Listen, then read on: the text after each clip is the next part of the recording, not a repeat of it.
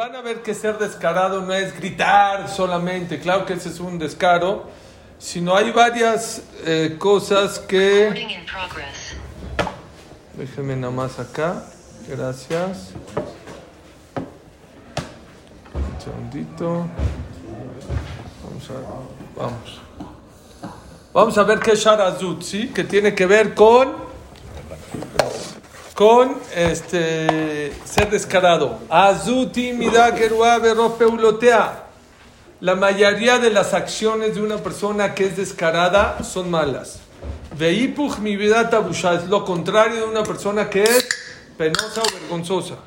Que abaishan mavir al midotav. Vean cuál es una de las cualidades. En la persona que es vergonzosa, ¿qué pasa? Es una persona que doblega sus cualidades. No todo lo que él dice y todo lo que él quiere se hace, sino es una persona que sabe doblegar y ser flexible. Abalmishu aspanim, la persona que es aspanim, es descarada, loit bayesh mi peneish, no le da vergüenza a nadie y no le da vergüenza ganarle a todo mundo y decir siempre que él tiene la razón. Homed beizutim kol adam, es duro con todas las personas. Puede hacer cosas malas y no le da vergüenza. Cada vez sigue haciendo las cosas malas, sigue haciendo los pecados y le vale un comino. Ya le reclamó al pueblo de Israel, son duros como la roca, ¿de qué? De que no hacen caso. Suri. Algunas veces es una hay veces es una virtud. Súper, ahorita lo va a decir el Mesilat Shalim.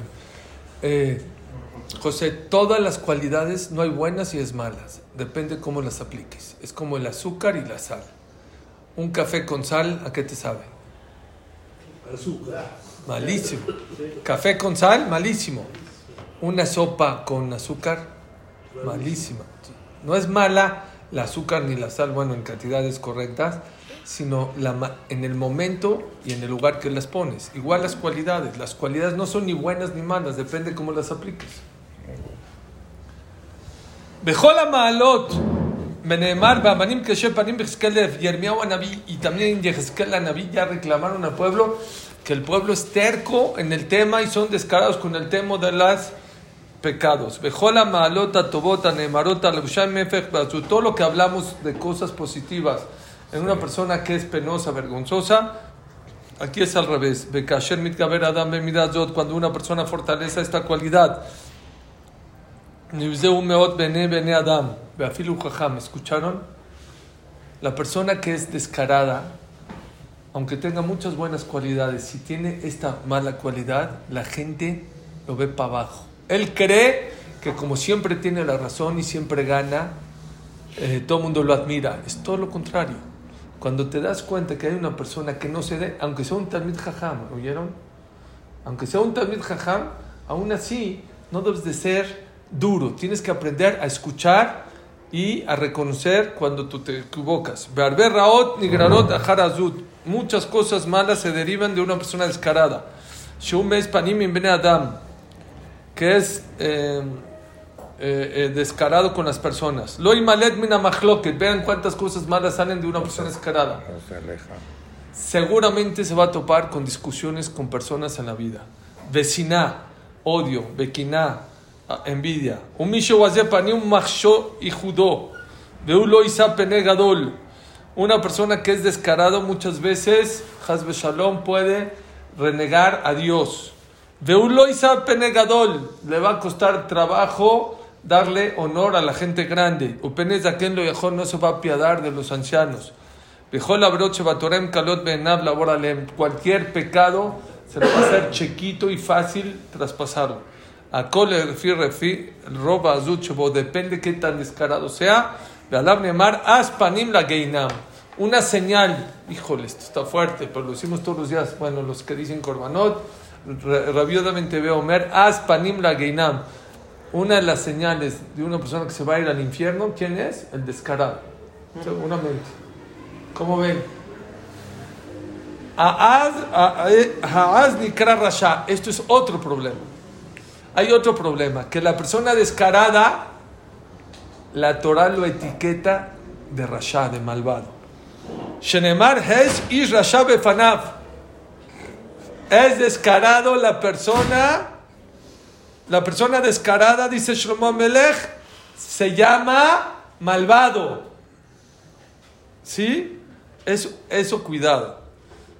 Siempre les he dicho que a sus hijos, cuando hagan algo malo, no los etiquetes.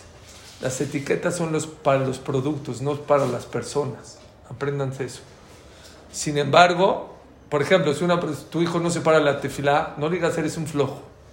No pararte a la tefilá es un acto de flojera. Si mintió, no le digas eres un mentiroso. Eso que estás diciendo es una mentira. No lo etiquetes porque se la cree. Y luego para salir de eso es un rollo. Se le queda.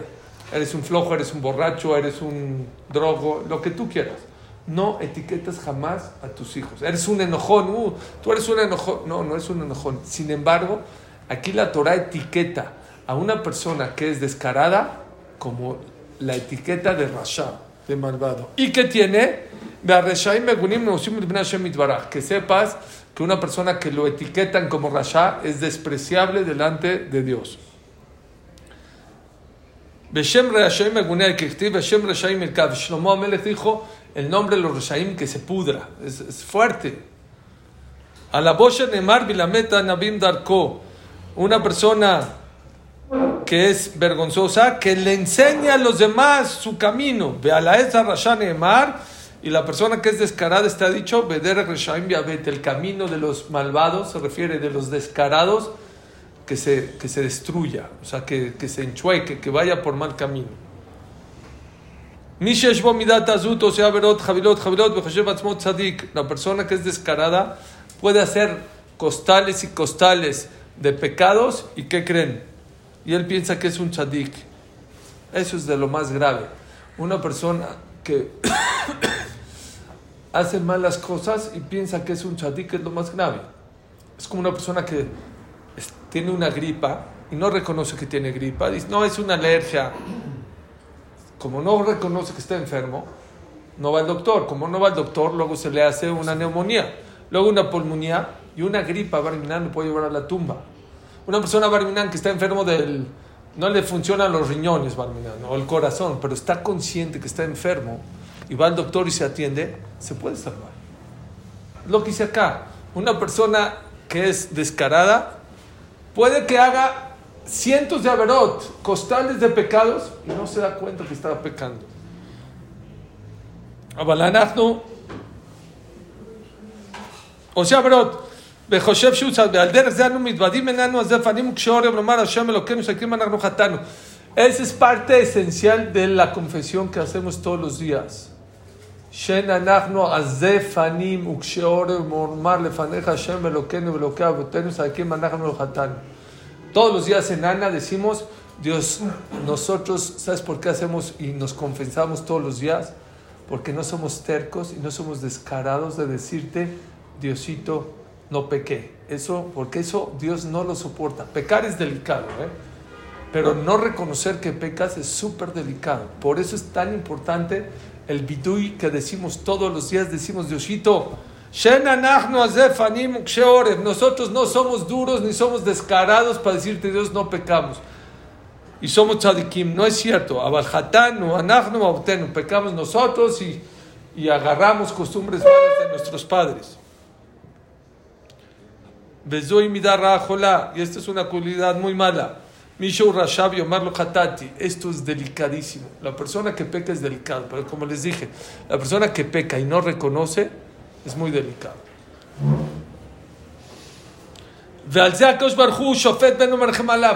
Sobre eso Akadosh Baruj Hu lo juzga la persona y no se apiada de él.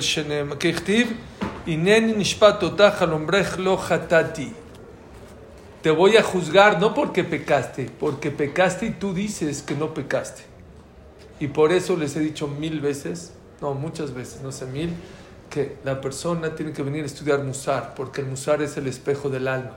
Porque la persona que vive en la calle piensa que es un tzadik, porque no le hacen nada Él piensa que no le hace mal a nadie, y el que viene y estudia se da cuenta que hay muchas cosas que le faltarían de arreglar, muchas cosas. No es nada más no hacerle mal a nadie, hay que hacerle el bien a muchos. Y hay que ceder, hay muchas cosas que en la calle no te enseñan, que la Torah te enseña. Uchtiv mechase peshav lo yasliach. Umode beozev yerucham.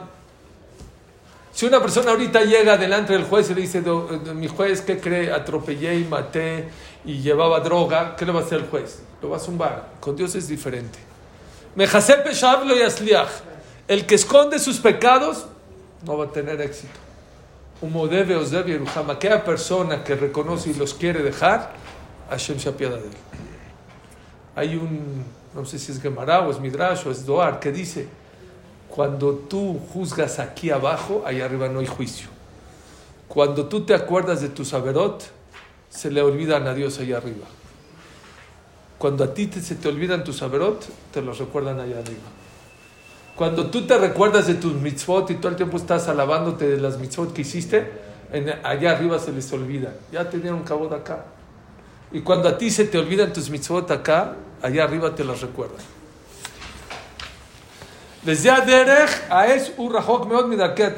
Muy difícil que una persona que sea descarada haga teshuvah. Puede ser que haga, pero es difícil. Una mujer prostituta es una mujer descarada, ¿sí? Y es difícil que regrese al camino de la Torah. Amidah zoti rameot. Esta cualidad es malísima. ¿Por qué? Esto es grave. El descarado no le importa avergonzar a las personas, a sus amigos. ¿Y a quién? Y a los pobres. El rico habla con desprecio a los demás. Y eso es muy delicado. Ya vimos que la persona que avergüenza a los demás, en lo que el olam haba, no tiene pago en el olam haba. Con más razón aquella persona que avergüenza, hay gente descarada que enfrenta ¿a quién? A su rabino, a sus jajamim, y cuando lo regaña el jajam o lo reprocha, le contesta: ¿usted quién es? ¿No? ¿Por qué me va a decir? Usted es peor. Esa cualidad lo saca de este mundo. Y tiene que alejar esa mala cualidad de su alma. Como dijo José, hay veces hay que sacar la casta. ¿Cómo se puede aplicar esta cualidad para bien? Para hacer mitzvot. Que no te dé vergüenza hacer mitzvot delante de la gente. Y la gente que es rasha y la gente malvada y la gente que está en contra de Dios, reprocharles y decirles, y que no te dé pena. No como mucha gente que le dice: ya, ¿dónde vas a tu clase? Ya, eso es del tiempo de la canica. Tú estás en el tiempo de la canica. Tú estás perdido. Tú eres del tiempo de la cavernícola. ¿Cómo puede ser que vengas a un mundo donde el Rambam, Rashi, Hamo de Yosef, el Rashba, Rabbi Shimon Bar Yochai, todo el mundo hable sobre la Torah y tú no sepas qué es Torah? ¿A qué viniste a este mundo? ¿A comer? ¿Cuántas toneladas la persona come en este mundo? ¿Cuántas? Pero el 90% de la producción de la comida se va para los animales que nos comemos. Ahí está, entonces.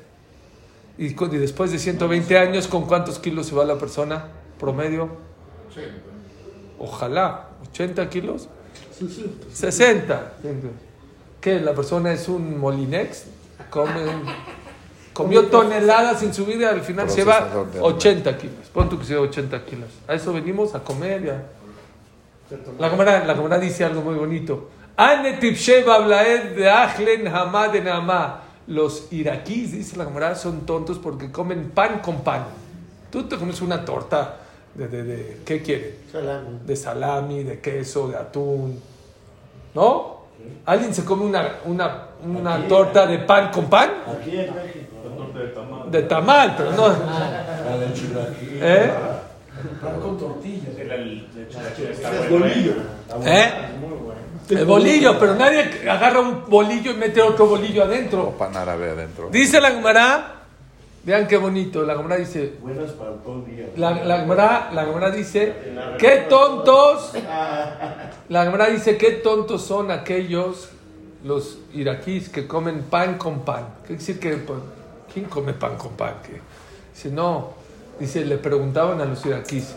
¿Para qué te paras en la mañana? Para trabajar. ¿Y para qué trabajas? Para comer. ¿Y para qué comes? Para trabajar. ¿Y para qué te paras? Para trabajar. ¿Y para qué trabajas? Para comer. ¿Y para qué comes? Para trabajar. Eso es pan con pan. Son tontos. No tienen una finalidad en la vida. Dice que una persona de 78 años... Viven sin sentido. Dice que toma 49 toneladas de comida y 49,000 litros de bebida. Casi 50 toneladas. ¿De comida? ¿De comida? Y 50,000 litros de bebida. Y 50,000 litros de agua. Gracias. Un estudio que sale. De 80 años aproximadamente. ¿Y con cuánto se lleva? Y con el 0,1% de lo que comió. Ojalá. ¿Y entonces qué te llevas en la vida? Entonces a los amigos que hay que contestarles, tú sigan tu vino y siguen tus cosas y yo... ¿Quién? Ni el recuerdo, ojalá. Sigue en tu caré, sigue haciendo tus cosas. Ok, es lo que dice acá. Hay que sacar la casta cuando alguien se burle de ti en cualidades y en mitzvot y en acercamiento a Dios, ahí sí tienes que ser fuerte. No hacerle la barba, aunque sea rico, aunque sea famoso, aunque sea un líder. Si él está equivocado, se lo tienes que decir, perdón, estás equivocado.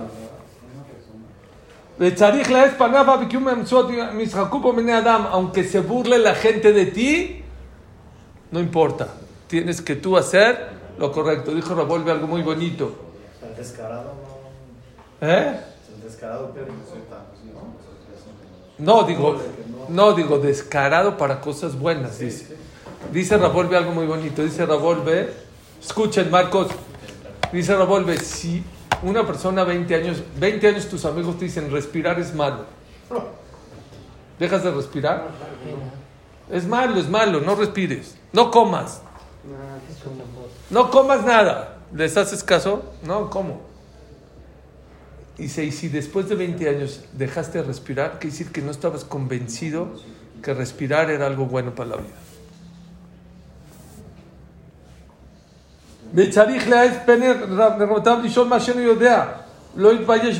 Ya lo dijo atrás, que una persona que tiene preguntas a su rabino, que no le dé pena y que le pregunte.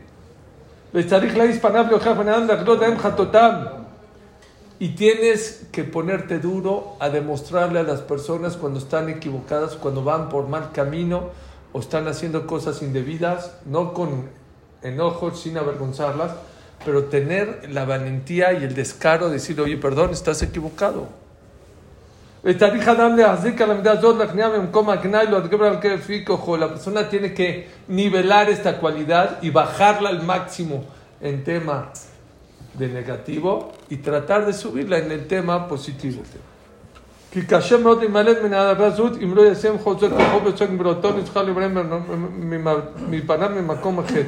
No es fácil salir de ella cuando uno ya cae en esa cualidad de ser descarado.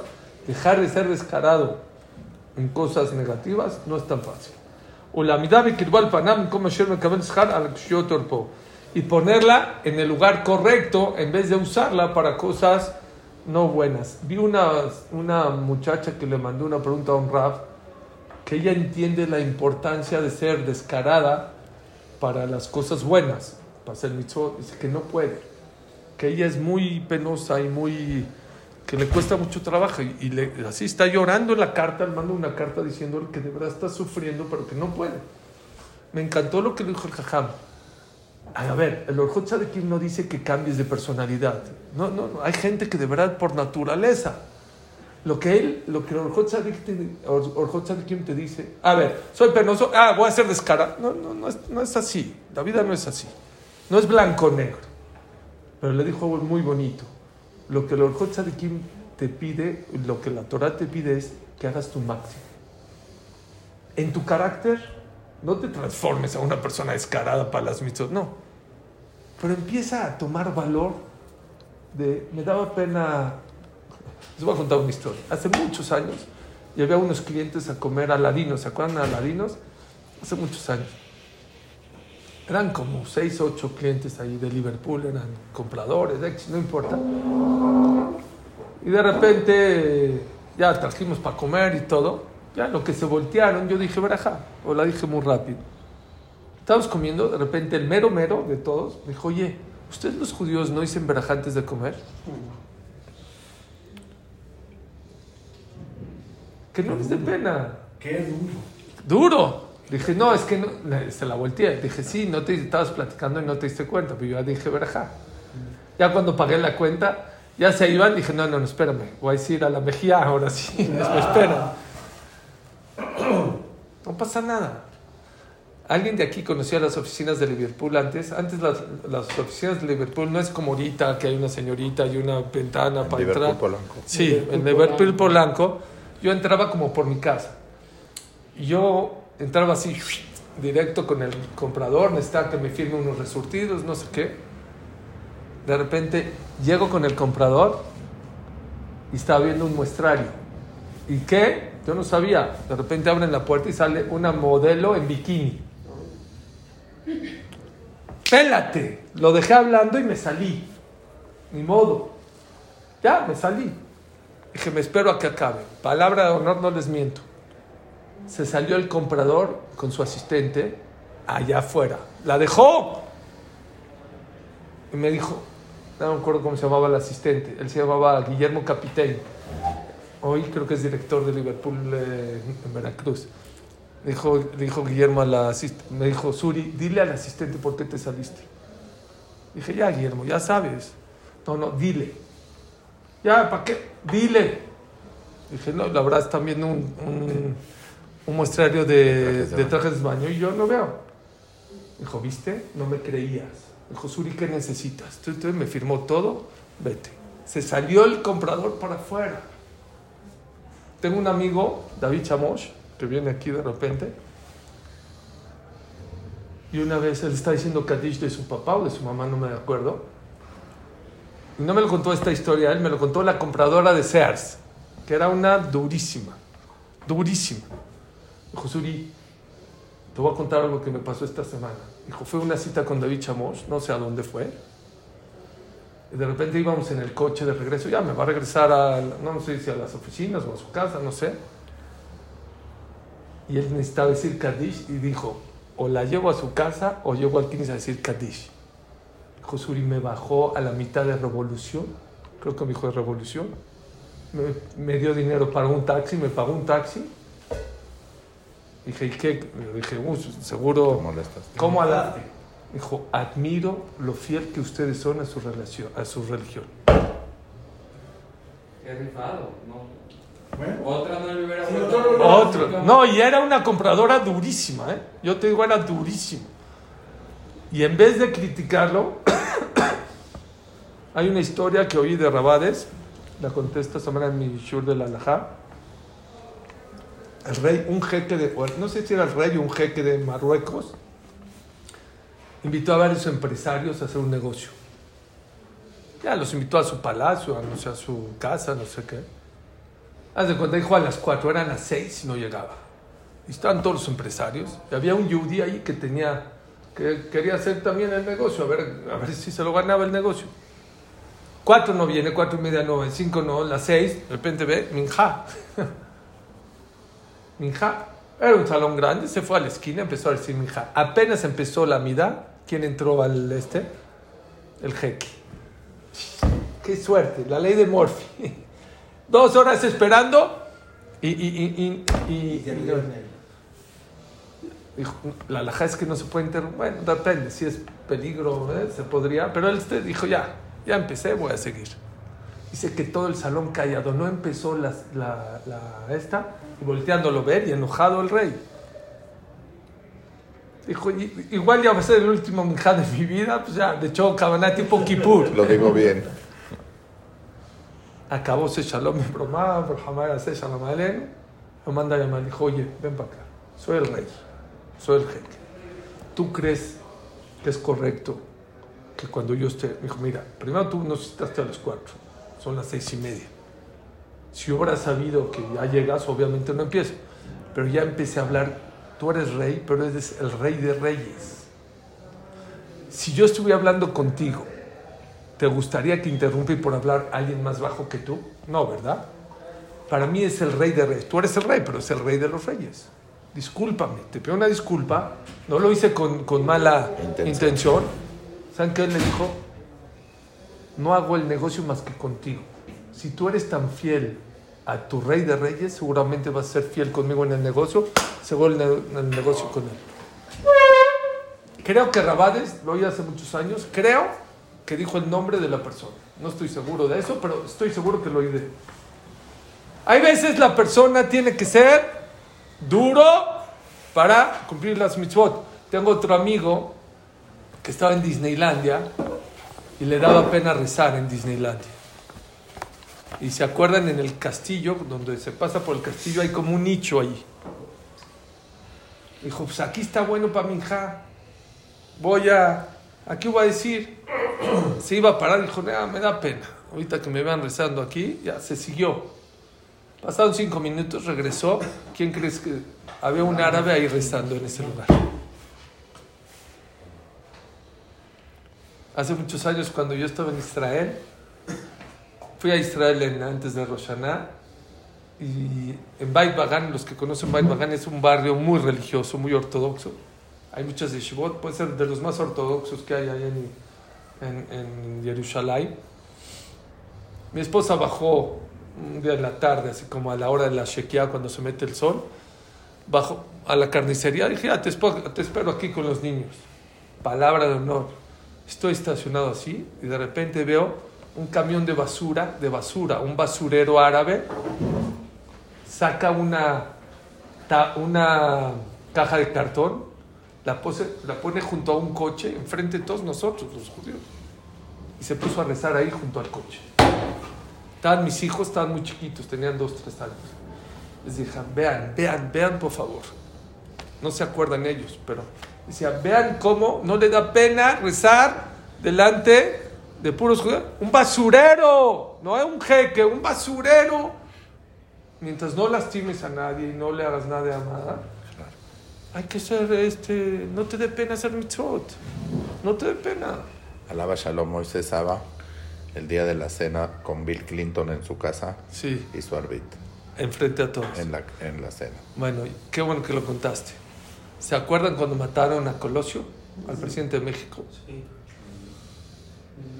Bueno, y pusieron de repente, fue por Pesach, ¿se acuerdan? Marzo, pues por estas fechas. 23 de marzo, ahí está, que no miento.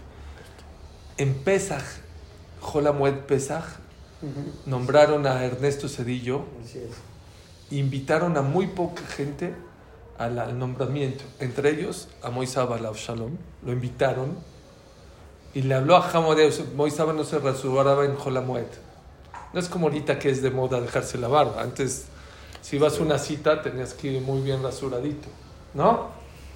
Le preguntó a Hamodeus Yosef, que era su cuaderno, era muy bueno, era su Ham, dijo Ham, que lo mandaron a llamar para estar en el nombramiento de Ernesto Zedillo, que si podía ir rasurarse. Dijo, no tienes permiso. ¿Qué pasa? Tú vas a... No, yo estoy en el público. Dijo, no te lo puedes. Y no se rasuró. Yo lo vi en la tele, cómo salió con barba ahí delante. Hay muchos masim de que la persona que tiene las agallas para hacerlo, no pasa nada. O sea, mientras no lastimes a nadie y no hagas mal a nadie, tienes que estar, como dijimos la otra vez. ¿Cuándo fue la última vez que te costó tiempo, dinero, esfuerzo para cumplir tus ideales? Hay que ser fiel a tus ideales, a tus valores. No tienes que cambiar tus valores por los demás. Tienes que aprender. Me contó mi hijo Yosef también de un abogado que lo contrató una empresa muy importante y le dijo, sí, yo con mucho gusto, nada más Shabbat yo no contesto. Dijo, no, yo sí en Shabbat sí. Dijo, no, yo no contesto. Al menos que sea algo de peligro, porque los abogados hay veces peligro de muerte o peligro, me mandas un fax, habían fax por ahí. Pero si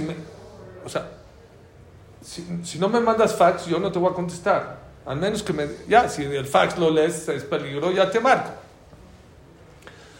Después pasó un Shabbat o dos, no sé qué, y de repente le marca.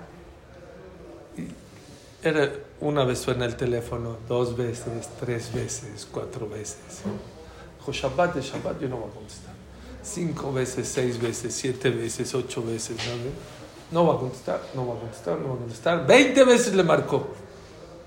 Dijo, yo le dije a él que si era importante, que me mande un fax. ¿No me mandó el fax? No. Lunes llega a la oficina, dijo, oye, te marqué por teléfono. Dije, sí, pero yo te dije que Shabbat no te iba a contestar. Dice, sí, yo sabía que no ibas a contestar Shabbat. Dije, entonces, ¿para qué me hablaste? Dice, mis socios me dijeron, ¿cuánto apuestas a que sí contesta? Claro. Y si contesta es un mentiroso este cuate. Ahí está que no le mandaste el fax y contestó. Dijo, pero ahorita veo que eres fiel a tu trabajo y por eso lo dejo. Hay muchas historias. Por eso está fuerte. O sea, si uno ve 20 llamadas, algo importante debe de ser 20 llamadas perdidas. No, pero él le dijo. Ya lo estableció. Él sabía que era ese teléfono. Él le dijo, si es importante, mándame un fax. No le mandó el fax. Había identificador de llamadas. No tenía tiempo porque estaba yo que sé en dónde. En una situación, bueno, así actuó esta persona. Otra historia que me encanta. Oye, otra historia que me encanta contarles. Una reina mandó a llamar a un hasid. ¿Saben qué es un hasid? Gaireles. Sí. Sombrero grande. Sombrero, mallas. De repente dijo él, tal día quiero verte. Con la reina, ¿cómo va a ir así con mallas? Va a decir que estoy loco, Dijo, no, con mallas no voy. Se fue con pantalones largos, ya. Luego dijo, pero ¿cómo le voy a hacer con los cairelitos? Se ven rarísimos. Va a decir, este cuate está rarísimo. No, se cortó las pedas. Le dijo, ni modo que vaya con este grandote. Con kipá. No, ya. Se quitó el mink de ahí. Dijo, barbón, así todo. No, ya se rasuró así bonito. Así, de ser Hasid, salió un cuate normal. Entonces, ya, llegó el día. Entra delante de la reina. Dijo, ¿qué haces acá? ¿Tú quién eres? ¿Cómo? Moishe, Stiblach. Yo no te mandé a llamar. Dijo, ¿cómo? Dice, yo estoy estudiando historia y quería hablar con un hasid. Yo quería hablar con un hasid, con un verdadero, pero veo que tú eres un falso. Yo no quiero hablar contigo. Tómala. Había otra empresa, ya por último. Había otra empresa, un líder de una empresa muy grande que fue a dar una conferencia a una universidad.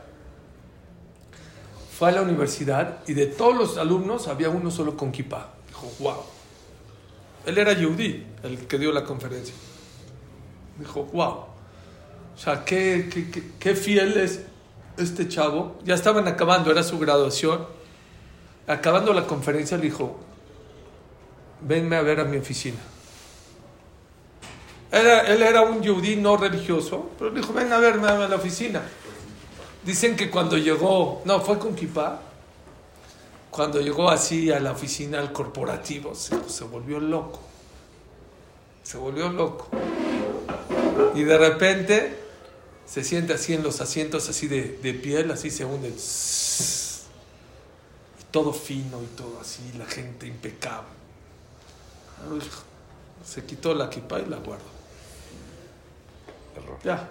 Dijo, aquí no van a contratar así.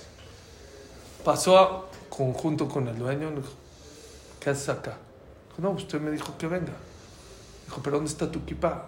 Dijo, no, es que la verdad, aquí la tengo, pero la quité. Dijo, no te contrato. ¿Pero por qué? ¿Qué tiene que ver? Dijo, todo lo que yo pensé. Dije, si delante de 400 personas se puso la kipá, quiere decir que es fiel a sus valores. Auténtico. Pero ahorita por un trabajo te quitas la kipá, no te necesito. Y acabando el shur, acuérdenme un caso que me pasó conmigo hace 6 meses, pero ahorita lo decimos después de que se acabe el Zoom. Dice así, Shara Hamishi, Shara Ahabá, el capítulo del amor, este está precioso. Ahabá, vamos a hablar del amor. Hay amor a muchas cosas, amor a Dios, amor a tu pareja, amor a tus hijos, amor al dinero. Vamos a aclarar cómo se ama a la vida, a Dios, a las personas, al dinero. Ahabá kolet masim rabim yoter mikol amidot. El tema del amor tiene varios actos más que cualquier cualidad. Ubaet shiatzim adam ahabato lera'a en midar ra'a bechol amidot kamoa. La persona que ama hacer cosas malas, pues eso es algo muy malo. Uke shiatzim adam ahabato letová y le mala mikol amidot. Y el que ama lo bueno ya la hizo en la vida. Imagínense a alguien que disfrute rezar, que disfrute comer kasher, que disfrute vestirse con recato, que disfrute no mentir. Pues ya la hizo en este y en el otro mundo. Que estive avta et Hashem elokeja, y amarás a Dios tu Dios. Ven ma'alav avodat ovaret yoter mimishovat ba. No existe un nivel más grande de servir a Dios que con amor. Cuando tú sirves a Dios por temor, es una relación no tan buena, ¿no? Así es el Rambam. Cuando le temes a Dios nada más, no, hay que tener respeto, pero si tu relación con Dios es de miedo, si no me va a castigar, si no me va a quitar mi parnasá, no es una buena relación. La relación óptima que tienes que tener con Dios, ¿cuál es? De amor. De amor. Ve'ata shema ech ahava mekalkelet ha'ma'asim ve'et she'akvir ahavatol al chokhmato ki kama mine ahavatot zo meshonazo. Pon atención porque a veces el amor destruye. Muy bien. Porque cuando el amor doblega al intelecto, muchas veces es un mal amor. Kikama minea ahavot zu mishonamizu. Ahava achat. Existe un amor, hadam ohevet banav. La persona ama a sus hijos. Umerroba ava eno meyesam ederham lederja tová. Lo amo tanto a mi hijo que no le reclamo, que no lo regaño, que no lo corrijo. O manijam la lejet beishtud y pamarra, déjalos tan chiquitos. O misde yabo es de gadol. Qué bueno que me llegó ahora esta frase. Deja de tenerle miedo a tus hijos. Amigos hay muchos, padres hay uno solo. No le tienes que tener miedo a tus hijos, tienes que reclamarles. Lo que veas que está mal, se lo tienes que decir. Entonces, siempre con dulzura, siempre como debe ser. Y acá dice que aquella persona que ama a sus hijos tanto que no les reclama, es un amor equivocado, es un amor negativo. Tienes que reclamarle a tus hijos al 100%. Y uno dijo, es que ya le regañé 1000 veces, dice Alberto Einstein.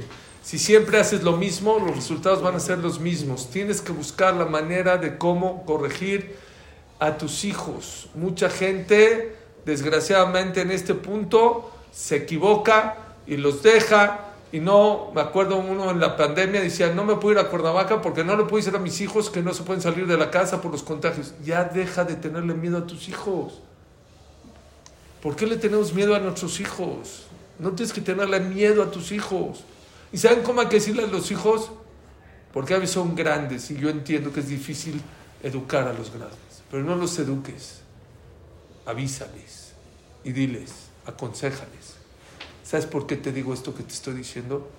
Porque cuando crezcas, si no te reclamo y si no te aconsejo, me vas a decir, papi, ¿por qué no me dijiste? Tú ya estás grande y tú vas a tomar tus decisiones, pero mi obligación es decirte que te estás equivocando. Y veo que mucha gente, desgraciadamente, son chicos, déjalos, que crezcan. Que Adam et Hasadeh, ¿se acuerdan? Una persona es como un árbol.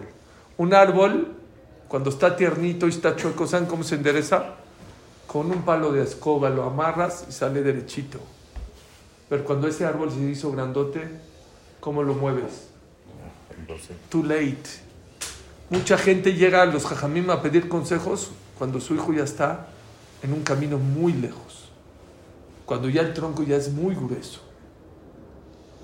Es too late. Mientras más chicos, mejor. Pónganle límites a su juicio. Shlomo Amelech dice, José Shipto Sonebe, no, el que no le reclama a sus hijos, los odia. ¿Oyeron? No solamente que no los quiere mucho, los odia. Shlomo Amelech, el hombre más sabio. Entonces preguntaron a Rabbi Jacobson, un gran psicólogo de Israel, ¿y cómo se le reclama a los hijos? Contestó algo increíble. Depende de qué relación tienes con él. Si tu relación con él es muy fuerte, con verlo con una mirada así, ya es el reclamo más grande. Pero si siempre lo ves feo, entonces verlo feo no le tienes que llamar la atención más grande. ¿Oyeron? Mientras mejor relación tienes con tus hijos, menos fortaleza le necesitas demostrar. Con una palabra, no me gustó lo que hiciste, lo va a entender, porque tu relación con él es muy fuerte. Pero hoy hasta los psicólogos no judíos están de acuerdo que la mejor manera de educar hoy en día a los hijos es ponerles límites. Yo veo mucha gente, Baruch Hashem, que yo ya pasé, yo no sé si hubiera pasado la prueba, que la manera de educar a sus hijos es dándole celulares, iPads, videos, YouTube, Está bien, yo no digo que es una manera de cómo calmarlos. Límites. ¿Saben ustedes? Creo que vi que TikTok ya tiene una aplicación, una manera de ponerle límites a niños menos de 18 años, porque se pueden quedar 6, 8, 10 horas en el TikTok. ¿Niños? ¿Los adultos también? Los adultos también. Pero bueno, tú a los adultos no los vas a educar, pero a tus hijos los tienes que educar. ¿Cuánta gente deja que sus hijos digan groserías? Mira qué bonita grosería. Desde chiquito. Llegó uno con el Hazonish y le dijo, Jajam, ¿desde cuándo tengo que educar a mis hijos? Hay dos versiones lo que le contestó el Hazonish. Una versión le dijo, ¿cuántos años lleva tu hijo? Tiene, dice 2. Dijo, llevas 2 años tarde. Y la segunda versión le dijo, ¿cuántos años tienes tú? Dijo, 40. Dijo, bueno, llevas 40 años tarde. Porque tú con el ejemplo tienes que enseñarle a tus hijos de cómo educarlos, de cómo reclamarles, de cómo reprocharles. No le tengan miedo a los hijos. Dice el Jobot Alevavot, ¿cuál es el ser humano más importante de la creación? Perdón, ¿cuál es el ser más importante de la creación? El ser humano. Es la parte más importante de este mundo. Pregunta el Jobot Alevavot, hace una pregunta fuertísima. Entonces, ¿por qué somos los más dependientes? Un león nace león, al día ya está caminando, al día ya come solo.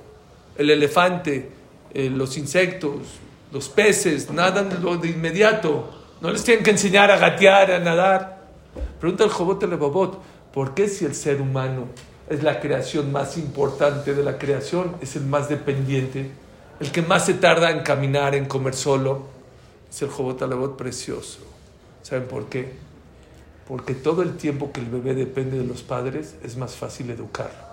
Un día que se hace independiente, cuando ya no depende de ti, ya es más difícil. Que Hitzim Beyada Gibor Ken Benyan Neurim. Los hijos son como las flechas. Todo el tiempo que los tienes en la mano, que dependen de ti económicamente, que están en tu casa, que viven contigo, los puedes educar. Pero una vez que soltaste la flecha, ya es más difícil pararle esa flecha. A las muchachitas no las dejen tomar. Menos, pero ¿cómo puede ser que una batisel de 14, 15 años las dejes que se emborrachen? Tampoco a los niños. Pero todo el kabod de la mujer es el tzniut, el recato. Ya no dejen la manera de vestir. ¿Cómo puede ser que un papá, mi papá la Shalom me contó, ya lo puedo contar, ya tiene muchos años, estaba en una fiesta, le dejaron a un señor, tómate este caballito de tequila, tómatelo, sí, está grande, está chico, no, sí, no. ¿Qué creen? Llegó su hija de 14 años y dice, ¡ay, pa! ¡Pum! Se lo tomó. ¡Ja! No permitan de ninguna manera que sus hijas tomen ni 30 gramos, ni 30 mililitros de alcohol. No lo hagan. No es para nosotros, es para la calle, para nosotros no. Son princesas, tienen que ser princesas. Y es culpa de los papás, mucho es culpa de los... No, sí puedo. Hay cosas que tú quieres y que las hacen. Yo conozco papás que a fuerzas quieren que van a la universidad y los meten a la universidad. Y quieren que a fuerzas tomen ballet y toman ballet, o que toman dinero, no sé. Tenemos control sobre nuestros hijos, no queremos tener control porque nos da flojera. Hay muchas cosas en tecnología, por favor, se están volviendo locos los niños. Vean la BBC, no le estoy diciendo Torah. Desde la pandemia para acá, el grupo que más depresión y ansiedad tiene no son los grandes, no son los viejitos, son los jóvenes.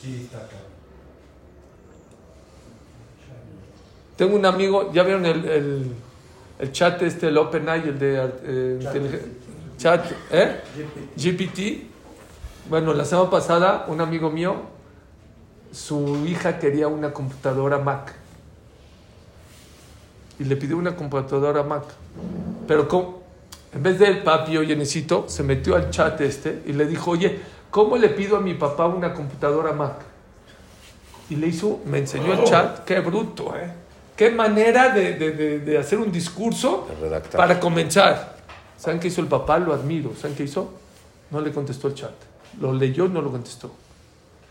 Dije, ¿pero por qué no le contestaste? Dice, Suri, ya ni siquiera quiere pensar y decirle, papi, necesito una Mac. Ya tiene que hacer un discurso artificial para convencerme. Vivimos en la misma casa. No le contestó, me dijo, mira cómo lo dejé en blanco. Eso es educar a tus hijos. Les digo una vez uno me dijo, oye, esto es la shonará y esto no se puede hablar y no ves tele y no ves Netflix. ¿Me puedes decir qué haces en las noches con tu esposa? ¿Saben qué le dije? Platicar con ella. Platico con ella de mis hijos. Dice Ravolve, se los dije una vez, el tener un piano no te hace pianista. El tener un hijo no por eso ya eres papá y mamá. Tienes que ocuparte en la educación de tus hijos. ¿Qué les duele? ¿Qué les gusta? ¿Qué les molesta? ¿Quién son sus amigos? ¿En qué están mal? Cada uno necesita corregir una cualidad. No darle la misma medicina a todos los hijos ni la misma educación. No le puedes dar siempre lo mismo a los hijos. Hay que hablar con ellos. Hay que explicarles. Mucha gente le da flojera. Mucha gente dice, pues todos, nada de todos. Háganme caso. Es lo que hice acá. Si no, no lo quieres. Lo odias. Déjalo que crezca, aunque llore. Les conté y les vuelvo a contar lo de Panamá. Habían 2 señoras que estaban en el parque hace muchos años. ¿Esa es la que nos ibas a contar? No, esa es una persona. Me cuenta esa. Ya se las voy a contar. No, se acabó y se las cuento. ¿Cómo me gustó? Se las repito porque es un yesod en la vida. Estaban en el parque y estaban los 2 hijos, los 2 niños, 6, 8 años, jugando. Vieron un carrito de helados, decía kasher. Estoy hablando hace 30, 40 años. Se volvieron locos. ¡Mami, pa! Helados kasher. La otra dijo, ten, aquí está el dinero. ¿Kasher en el parque? ¿You? La otra le dijo, ¿es Jalab Israel? La otra la quería matar. Dijo, no seas payasa, Jalab Israel, ya, ¿cuándo encuentras? Es un niño de 8 años. No soy payasa. Checa, ¿es Jalab Israel o no es Jalab Israel? Fue y dijo, no es Jalab Israel. No es Jalab Israel. Dijo, entonces no te lo puedes comer. Y la otra lo mató, eres una payasa. Dijo, tú eres la que estás mal, porque tu hijo también cuida Jalab Israel. Pero ¿qué le estás enseñando? Que cuando tiene un deseo, hace al lado sus valores. Yo la estoy educando a mi hijo. Ahorita es un helado. Mañana puede ser alcohol. Pasado puede ser cigarro. Después puede ser juego y puede ser un droga. Mi hijo ya desde chiquito está que sus valores son valores. Y lo que se puede, no se puede. Y lo que no se puede, no se puede. Es Escuchen esta historia. Ya con esta acabo. Había un seminario. En Israel hay muchos seminarios para que la gente haga teshuvah. Había uno, así en las conferencias, así. De esos que no quieren cambiar, te traen a un piloto que hizo teshuvah, no me importa. De un jajam, de un físico, nada, ¿no? Y de la Torah y el salteado, no. Ya se aburrió de las conferencias, salió Shabbat afuera. Estaban los niños de los speakers jugando en el jardín. Él tenía fábrica de chocolates. Creo que era de la Elite o no sé qué marca. Pero tenía una fábrica de chocolates. Se fue a su cuarto y trajo chocolates, no de los chiquitos, de los grandotes. Un niño que ve un chocolate, ¿eso cómo se pone? Feliz. Llegó los niños, ¿qué chocolate? Yo, pa. Le dio a todos. Uno de esos, un chavito de 5 años, vio chocolate, fue corriendo con su mamá y le dijo, mami, ¿es kasher? No, hijito. Llegó y se lo regresó. No, se volvió loco. Ni lloró, ni pataleó el niño. No es kasher, se lo regresó. Gracias, no. ¿Saben qué dijo? No puede ser. Un niño de 5 años, un chocolate, es un tesoro. Y un tesoro y gratis, y grandote. Y más que sus amigos lo agarraron. Dijo, ¿de dónde esta persona sacó esa fuerza para decir no a un chocolate? Yo quiero tener esa fuerza. No lo van a creer. Se metió a la conferencia otra vez. Cuando acaba el seminario, muchos que les pegó el seminario suben y dicen, me gustó mucho esta conferencia, voy a cambiar en esto, ya voy a reaccionar. Dijo yo, ¿puedo hablar? Sí, suba. Les voy a decir la verdad sin que se enojen. Ni sus conferencias, ni las clases, no me movieron nada. ¿Saben por qué voy a hacer teshuvah? Porque me acabo de ver, me salí, le di chocolate a un niño de 5 años. Fue con su mamá, le dijo, es kasher, le dijo que no, y me lo regresó sin enojarse, sin estar triste. Ese autocontrol yo lo quisiera tener. Yo tengo 60 años y no lo sé tener. Ese niño de 5 años lo pudo tener y por eso quiero hacer teshuvah. Hizo teshuvah por ese niño. Hoy más que nunca yo les digo una cosa. Hoy más que nunca hay que ponerles autocontrol a los hijos. Porque antes tú los podías controlar. Con quién hablan, qué ven, a dónde van. Hoy ya no sabes lo que ven. Ya no sabes con quién hablan. Ya no sabes quién son sus amigos. Con quién se están llevando. Porque hay amigos físicos y hay amigos virtuales. Los físicos puedes saber quién son, pero tú no sabes quién son sus amigos virtuales. Tienes que enseñarle a tus hijos autocontrol. Y hay que trabajar, eso no se hace en un día. No. Josech Shivto Sonebe, no. Aquella persona que no le pone un control y un estate quieto a sus hijos, hoy más que nunca. Sí, la tecnología. Ustedes saben que Bill Gates le ponía a sus hijos 45 minutos en la computadora nada más. Hace poco hizo una entrevista del creador de TikTok diciendo que él no deja a sus hijos usar TikTok. Ahí está. Obvio. Wow. ¿Saben ustedes que el sistema y el algoritmo de Netflix y de TikTok tiene inteligencia artificial? ¿Sabían ustedes eso? Que cuando tú estás viendo un video ya saben ellos lo que te gusta, depende de tus... Y al otro día que cuando te despiertas, para que cuando te despiertes, ya te llegue. Para que te hagas adictivo a Netflix y a TikTok. ¿Sabían?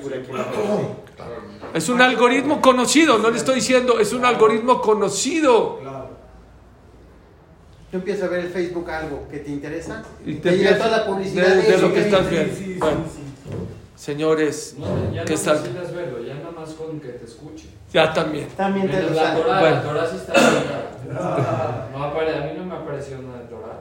¿Y has hablado mucho de Torah? Pues vemos las clases. El Yetzerara. A mí me han aparecido videos cuando estoy contigo, Suri, aquí.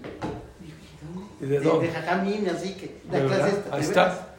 Oye. ¿En serio? Y les voy a hablar de otro caso, pero no creo que se grabe. Pero me dieron un dato muy triste, pero no lo puedo decir en delante de